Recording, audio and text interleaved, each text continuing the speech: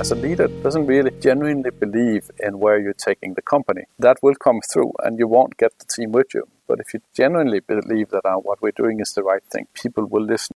That's the voice of Nikolaj Sørensen, CEO of Orexo Therapeutics.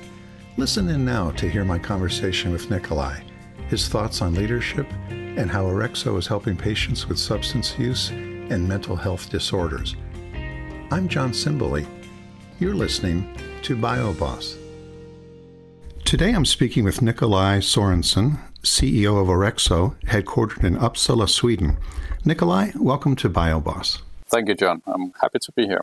How did you find yourself as CEO at Orexo? I feel now like I'm coming home. So this is being at Orexo. It's a very small company. My background is I worked with two very large US-based companies. I worked with Pfizer, I worked with Boston Consulting Group, and coming to a small Swedish company who, when I joined, were basically a research organization, and being able to turn it around. It's been a big pleasure, and I think today my personality is quite a lot of association with Orexo. So, and of course, I've been the CEO now for 6 years. So where Orexo is today is very much my fault, or I guess I can take some credit for it also. Did you foresee this as an aspect of your career earlier in life? Did you say, yeah, I'll probably end up being a CEO at some point? When I was, I think, 12, 13 years old, my primary school had this theme week, where you could take different positions in virtual companies. And you could choose whether you want to be a chef and serve lunch, or whether you would do different sports sessions and others. But I chose to become the CEO. So I took on my father's way too big suit and a tie, and then I was the CEO for a week. So I guess my since then, when I was 12, 13 years old, my destiny has been given. So I am an MBA from Copenhagen Business School, and I think the business route has been my target since quite a young age. How did you decide that if you're going to be a CEO, that it was going to be of a biopharma company, or is that just a natural progression? I think it's coming a little by chance. So my first job after business school was with Boston Consulting Group. And when I worked at Boston Consulting Group, we just happened to have quite a lot of work with life science in the Stockholm office. And when you suddenly get down on that track, and in the beginning, that was more due to I got allocated to that track. But the more I worked there, the more specialized I got. So to leave Boston Consulting Group and actually take a leadership position in a pharmaceutical company became quite natural, because I worked a lot in life science. But I could have probably started in Boston Consulting Group and worked in financial services or manufacturing, and maybe I would have been sitting in a different place.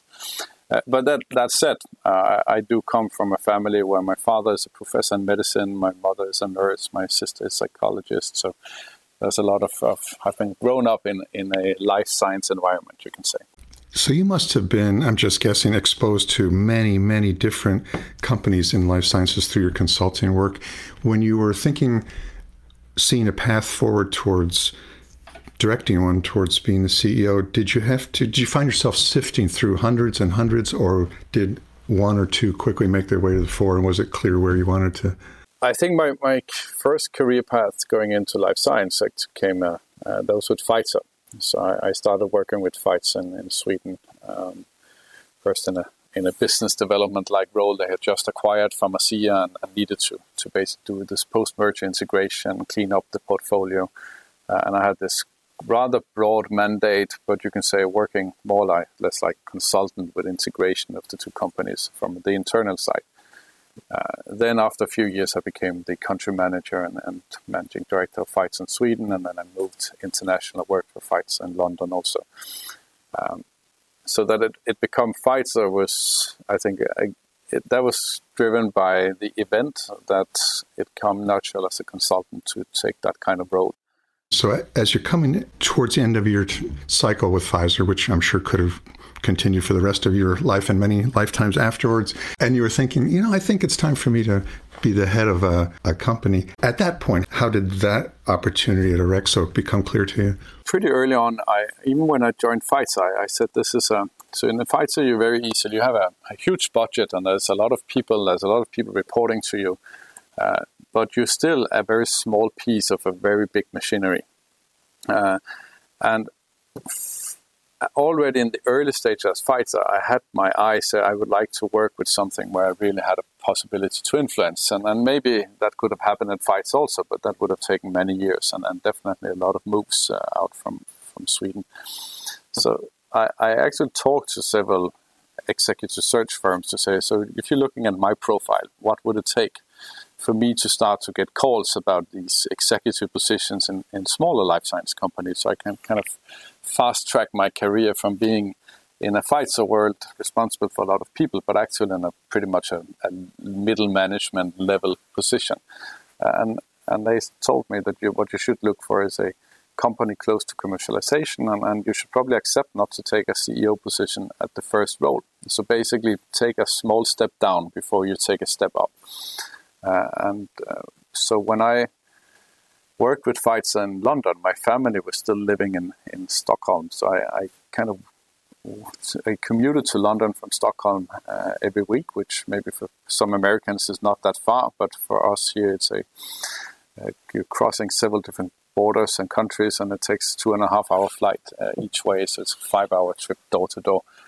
And that, of course, takes a lot of hardship from the family and for me personally. So when Orexo came with a proposal and said, so we have this ambition of becoming a commercial company, we're an R&D company today, would you like to lead the commercial part as Chief Commercialization Officer? I found that as a good proposition, and they just had some new large investors coming in, and it was actually still one of the investors I got contacted first. So, okay, I say they have the money, they have the products, they have the ambition. If there's any time, the time is now. So then I jumped ship, but that has been part of my plan for a while. And one of the reasons to take that job, I went from being the country manager for Pfizer in Sweden to take a role in London, was again back to some of the advice from these executive search firms to say, kind of to sit as a country manager in Sweden. It's a very global, it's a small pharma market, but one of the things you from a commercial side would benefit is to have more international experience. And when the opportunity arose in Pfizer, I moved to London. But as you said, I did when I resigned from Pfizer, I did get some very attractive offers to stay there. So I could probably have stayed with Pfizer today, and I'm very happy from my time with Pfizer, but I'm I think even more happy from where we have taken Orexo. Moving from a big pharma company to heading a small one has advantages and disadvantages, I'm sure, that have to be weighed. To what degree does the training that you receive at a large pharma company prepare you or not prepare you, in your case, to make that next step? I think my training both at Boston Consulting Group and also at Pfizer has been hugely helpful. And I know there's always some consideration what kind of support and development opportunities are you provided with in the large pharma companies. I must say, I feel that Pfizer was very good at identifying really good talents. And if you're a very talented person, there's a good chance that Pfizer will find you and they will offer you an extensive amount of training. They will actively work with you on your career path. And I've been sitting on both ends. I've been on the receiving end, and I've also been, in the end of my career, at Pfizer, I was one of those who helped identify those people we should try to invest in. But like any other company, I think Pfizer is finding, you can say, the top decile of performers, and those are the ones who get most benefit out of these training programs and relocation programs. And then, of course, there's a big group who are not part of that, and some of them are probably equally successful and talented. But I do think there's a pretty good chance that if you're a good performer, you would be noticed and you would be provided good training.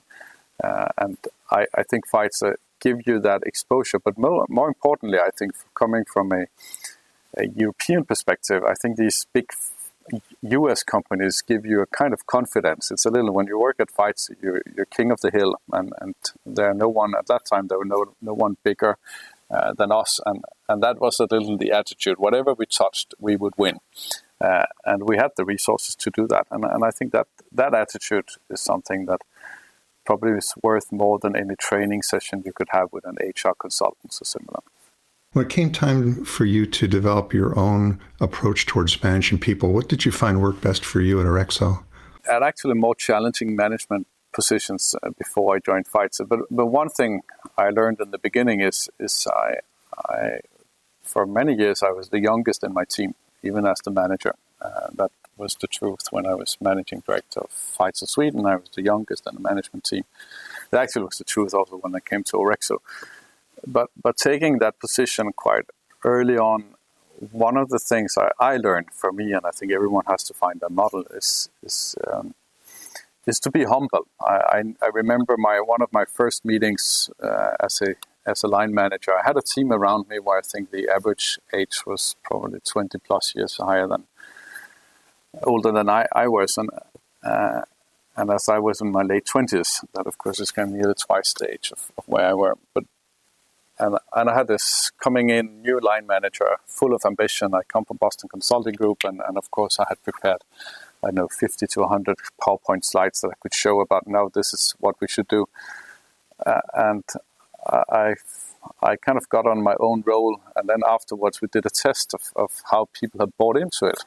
And there was, I got one of the worst, kind of across the company where you have these employee surveys. My team was one of those who had the least buy-in to the vision and strategy for my group. And for me, that was a big wake-up call, because there's no one else who had prepared as many PowerPoint slides as I had, that's for sure. And what I learned there is I didn't really get people with me.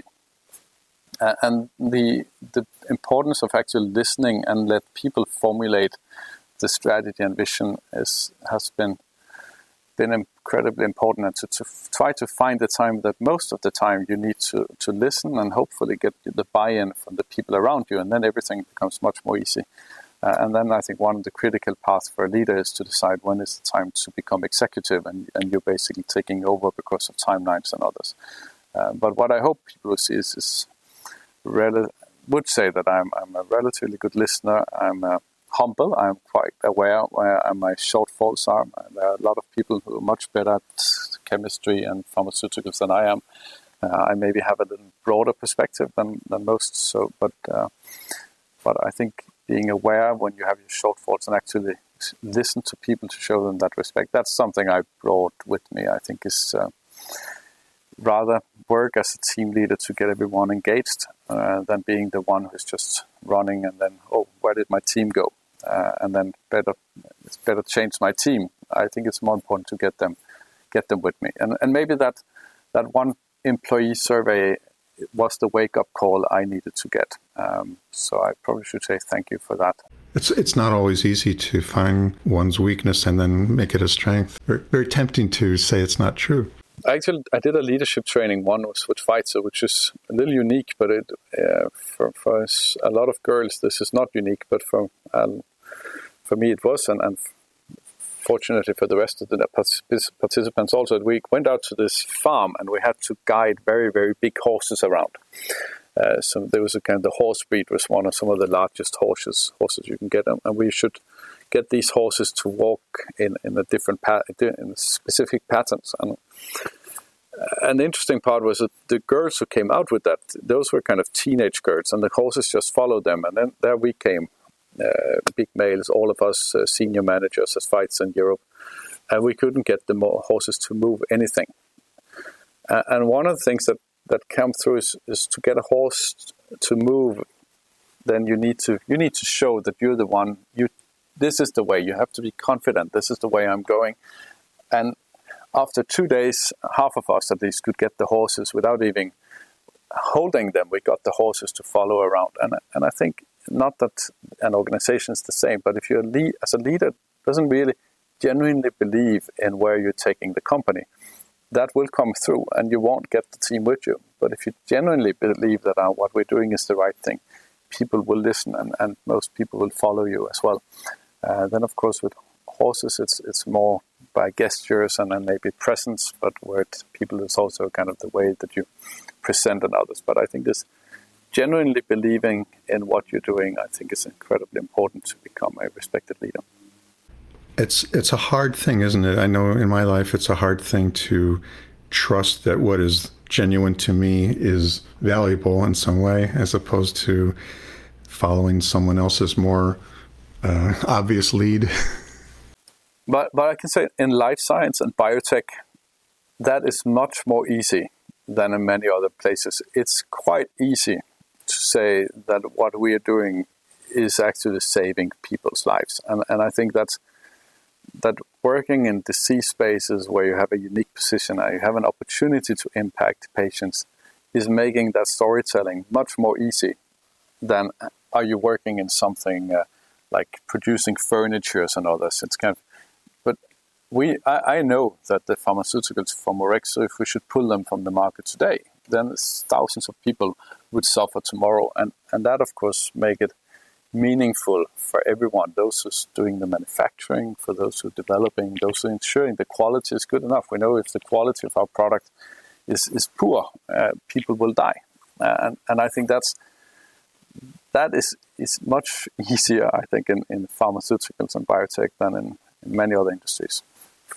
I don't know, I've been CEO for 7 years and I've done hundreds of presentations to investors. And while you think that your P&L is important when you present to investors, the storytelling part is even more important. If you start your presentation telling a story about a patient, or that makes it much more live. And I actually think that resonates with quite a lot of the people you think who's living with calculators and dollar signs in their eyes.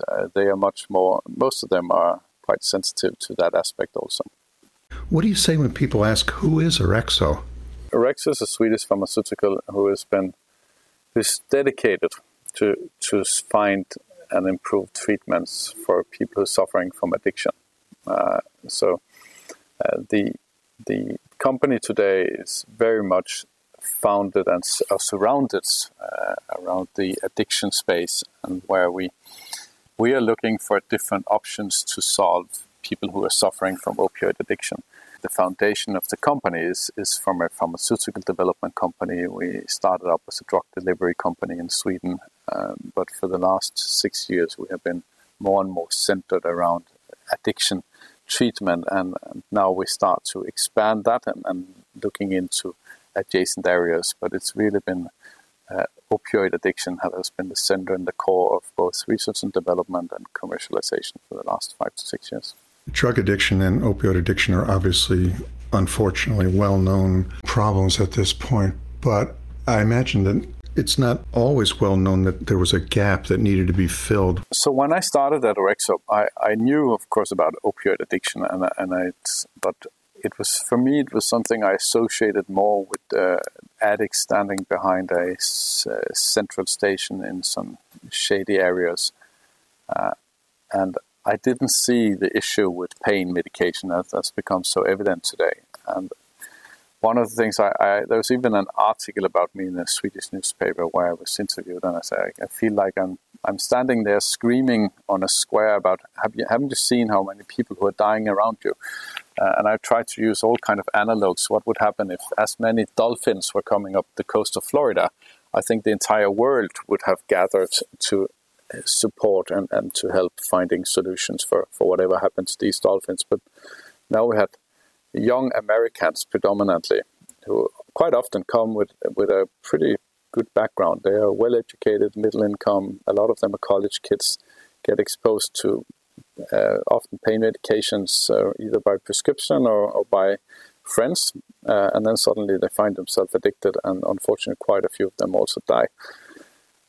And I remember a special time I was in the US, and I just maybe didn't mention Orexo is from Sweden, but today the majority of the company is in the US. We have most of our employees in the US, all of our sales in the US, our products are produced in the US. So apart from the headquarters and some R&D, we are maybe more a US company than a Swedish. But I went to the US, and I was redirected with a flight and had to go through Phoenix on the way to San Francisco. And in Phoenix, I had a few hours, and I passed this news desk, and there was a headline, I think it was on Newsweek, which says, on the front line was a black front page, and this is back in 2017, I think, 16 or 17. And the front line says, why are white Americans dying younger? And without having bought the newspaper, I knew the answer. That's because there are more and more people are using opioid addiction. And I bought the Newsweek edition. It was the first number of, must be 2017. But the And then in the article, it actually showed how the mortality for the first time in modern times, the life expectancies were declining in the US. And I knew when I saw that front page, this is the first time it makes to the front page. And the only time I read about it before was when some celebrity overdosed. It went into the celebrity pages and it was a little footnote, now this and this rock star or a hip hop star has overdosed. But now it made the front page. And since then, it has been kind of frontline news in the US. It was part of the... this must be in 16 because it was before the election of in 16. So it was during 16 in the primaries in New Hampshire, I believe in some research, it was the number one topic for voters. And it was a hot topic in for a lot of voters in the US was opioid addiction. And then since then, it actually had the attention that I think it deserves. And there have been quite a lot of work done both by the previous administration, but also by the current administration in the US to address it.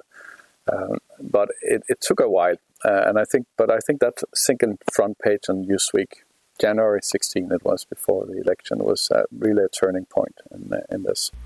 And then how did you take that even clearer understanding that you had about the need and direct it towards the energies of Orexo? How's Orexo addressing that problem? I spend a lot of time when I go to the US to go out and meet physicians and with the physicians meet patients. And that comes back to some of the storytelling. And I think when I bring some of those stories back, both in terms of what are some of the issues we see, and as a small company, this is really an advantage of being a small company. We could take some of that feedback and immediately turn it into different solutions for patients. One of the issues with opioid addiction, which is a little unique compared to many other disease areas, is when you go in and you start your treatment, you are an addict. And if you're on heroin, it takes every 4 or 5 hours, you need a new dose of heroin. Every time you take an overdose of heroin, you're basically playing Russian roulette. You're playing with your life, because in that next dose, you can have more fentanyl and others that would kill you. That means that if it takes time from the time when you meet the doctor so you can get your medication, for every 4 or 5 hours, you have to play with your life with a new injection. And if that's the time when you had convinced yourself, now I'm ready to get treated, you don't want to wait, because then you have basically crossed that mental barrier and ready to treat. I heard that on one of my first trips out from several physicians say, we have a big problem because the payers in the US, the insurance companies, they often takes 1 to 2 weeks before we can get clearance. And for that time, I'm losing a lot of my patients. So we went back and said, how can we solve this? And then we started a program for patients who couldn't get access for the first 2 weeks, when they got access to our medication for free. And that literally took us, I think, 4 or 5 days from I went into the field and I come back and say, okay, this is what I heard. What can we do to solve it? I think that is part of the advantage of a small company. We can actually react on that. And I think a lot of us, and it's so easy to get emotionally attached, because you sit there in the waiting room, and I have 2 teenage daughters. I have seen a lot of girls who are in the age of my daughters. And okay, it's a little slip. A physician who is giving them a pain medication, and then we now know about 10 to 15% of the young people actually grow into become addicted, and I think that's making it scary. But also, it's kind of it's gone beyond a normal job. I think it's for many people in my company. This has become kind of it's the purpose of your career is to try to solve this, because we are seeing people that I think all of us can easily relate to. We understand now. I understand at least this is not something that is for people behind the central station, or at least I start to realize that the people behind the central station at once were young kids, just like my kids. Can you just give the listeners an overview of how the therapeutics that Orexo is making, how they help to address that problem? The main product we have is a product called Zubsolv. Zubsolv is a so-called combination product of 2 products. It's buprenorphine and naloxone. Buprenorphine is the active ingredient, which is a partial agonist, which means that it's also an opioid, but it's what you can call a good opioid in the sense that it takes much, much longer time before its half-life is much longer than heroin. You can think it's about 36 hours for buprenorphine. Heroin is just a few hours. It's very difficult to get an overdose with buprenorphine because that has a ceiling effect, and it's very difficult to get high. And if you and I, assuming that you're not taking any pain medications right now, but if you and I should take buprenorphine right now, we would probably feel some sensation of high, and we could potentially overdose. But remember, those who go into treatment, they are not opioid naive, they are opioid addicts. And for them to overdose buprenorphine is very difficult. It's not impossible, but it's very difficult. The only way that you normally could do that is that you crush it and then you inject it into the veins, so you get straight into the bloodstream. But that's where the naloxone, it's an abuse deterrent. So if you should do that, the naloxone will basically bind to the receptors and block the active ingredients in buprenorphine. What we've done is we have developed a product that is more effective than, it has a higher bioavailability than some of the other products on the market. It's smaller, test with patients so that patients find them more convenient. And then to respond to some of the market tendency we've done, we have packaged it in child-safe packaging, to the highest grade, so we try to limit the exposure for children. We've done a lot of clinical research to see how we can improve the treatment for patients. And now more recently, we identified, a couple of years back, we identified one of the big issues in the US is before it was getting access to medication. Today it's actually, in combination with the medication, you need psychosocial support. But when we interviewed the physicians, and this is again coming back for some of the feedback I received when I met physicians, together with other people in the team, of course, is we heard that it's very difficult to find qualified counselors. Zubsolv is basically a replacement therapy. So people who are addicted to heroin or to other products, if they take Zubsolv, they will be able to maintain their addiction on a level where they can live a normal life. So this is not making them abstinent, but it's basically replacing a opioid like heroin when you get high and you get withdrawal symptoms, and basically in the interim of that, in the middle, you feel awful. But with Zubsolv, you can go back and live a normal life. And that what most of the patients would say is, we have a product that makes it possible for me to live a normal life. There are other products with similar clinical effect as Zubsolv, but what our product takes pride is to make it's much smaller than the other products that are in the market. We have to safeguard patients and particular children. We have it in the highest standard of child-safe packaging. So that's where we started. One of the latest that we launched is we entered into what's called digital therapeutics. And this is in short, you can say this is like cognitive behavioral therapy, but doing it online, but not with a counselor. You're actually doing with an artificial intelligence robot. So your sessions, the ones that you're interacting with, is an artificial intelligent robot that will act like a counselor, a psychologist, and it's basically been programmed by psychologists. And all the evidence we have is that it has a really strong effect. The one we launched is called Deprexis for depression treatment. We will launch one for alcohol addiction, going down the addiction route. And we will launch one for opioid addiction. The opioid addiction was actually where we started, but we went down that track. We saw the two other ones, which are more advanced from the company, the technology company we partnered with. We took those products also. So now we're expanding out for opioid addiction and then actually into mental disorder on a broader base. And for me, mental disorder opioid addiction is kind of the same animal, and a lot of the symptoms and a lot of the patients are the same. Whether you are the comorbidity between addiction and depression is sky high. Comorbidity between alcohol and opioid addiction is also very, very high. So we're actually addressing the same patient population, but from different angles. But we're also now expanding into depression and into alcohol addiction and misuse. So two new areas for Orexo from addiction, from where we started. It's my experience that frequently founders and CEOs, when they tell that story, there's always a certain percentage of people who nod and hear it, but they're not hearing what you're intending them to hear for many different reasons, right? So when you make a presentation about Orexo and you finish and someone comes up and says, thank you, now I understand that Orexo is, and you realize, no, that's not what I intended. What do people sometimes, investors, whomever, what do people misunderstand? And then how do you help them to get onto the track of where you really are?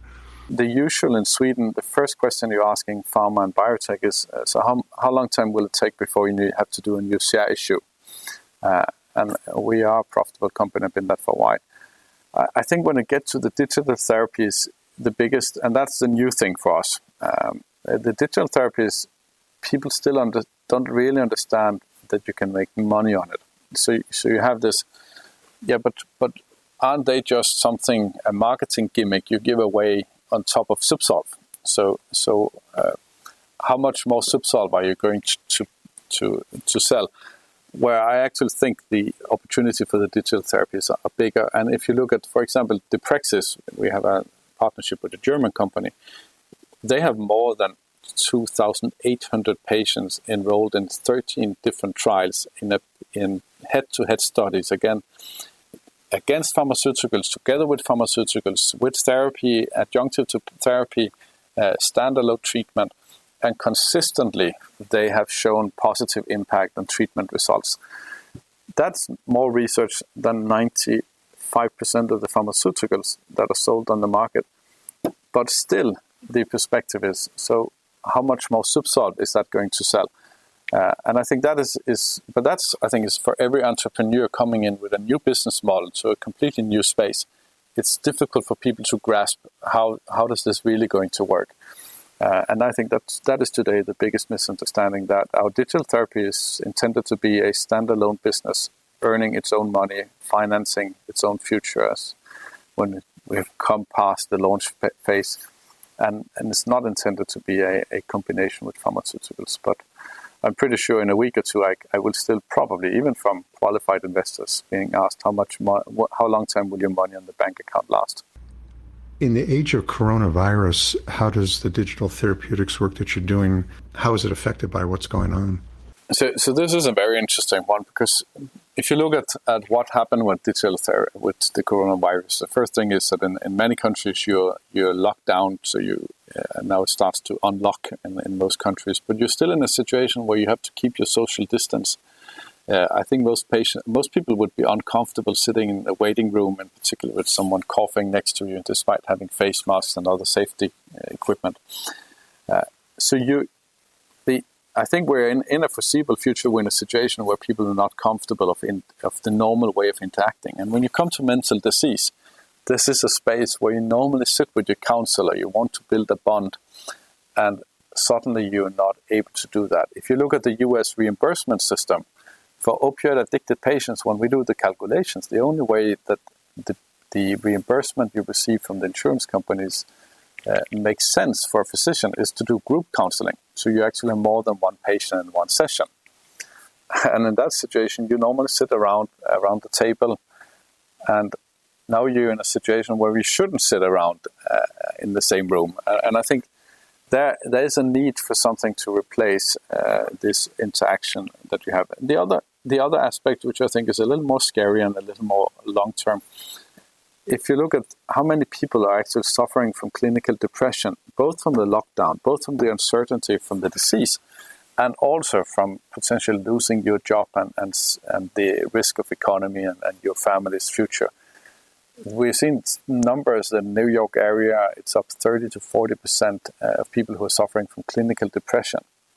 We've seen alcohol misuse is increasing in all areas where we had lockdowns. Seeing doctors, when we talk to with opioid-addicted patients, see a high degree of relapse during this period. We see that patients are overdosing in a higher degree. And all of these areas are areas where Orexo have products and can help the patient to suffer. So the immediate response to the opioid addiction, to COVID-19, are the ways to bring these products forward. The potential side effect of a digital therapy is maybe that you are paid some money or you spend some time, but it's not like a pharmaceuticals where you have other biological side effects. So we have FDA has provided us with a faster access to market, and we have responded by moving the launch of some of the products forward with several months. Apart from that, I think for Zubsolv, the biggest issue that we have in physicians also saying that they have moved to telemedicine. So today, as an exception due to the public health emergency, you can actually prescribe treatment for opioid misuse or dependence using telemedicine. Orexo actually has a lot of treatment alternatives to address some of the aftermath of the COVID-19 in terms of depression, misuse, and so forth. Thanks for speaking with me today, Nikolai. Thank you for inviting me to your session. It's been a very interesting and actually educating dialogue. When we talk about biopharma and big pharma, sometimes it sounds like two unrelated species. One, big, powerful, and deliberate. The other, small, fragile, and entrepreneurial. But it's important to remember, many biopharma founders and CEOs honed their skills within the management ranks of large pharmaceutical companies. For leaders like Nikolai Sorensen, experience at large companies helped prepare them for the challenging and often rewarding role of leading a biopharma company. For Nikolai and several other BioBoss guests, it's the best of both worlds. Nikolai describes his eye-opening moment at Pfizer when the company's leadership evaluation survey revealed the importance of listening and allowing the teammates he led to help him formulate strategy around his vision. The insight that came from this survey appears to be one of Nikolai's strengths in his role as a biopharma leader, his willingness to listen and build buy-in to his vision for Orexo. Nikolai went on to say, if you genuinely believe what you're doing is the right thing, people will listen. He reminds us that work in any profession can benefit society, but for him, biopharma is an especially clear case, since, as he says, what we're doing is actually saving people's lives. Toward the end of our conversation, Nikolai shared his thoughts about how the coronavirus is changing the landscape around mental health, depression, substance abuse, and addiction. His vision offers hope for how the traditional pharma treatments and digital therapeutics may work together to provide alternatives for patients navigating health issues in the midst of our global pandemic. I'm John Simboli. You're listening to BioBoss.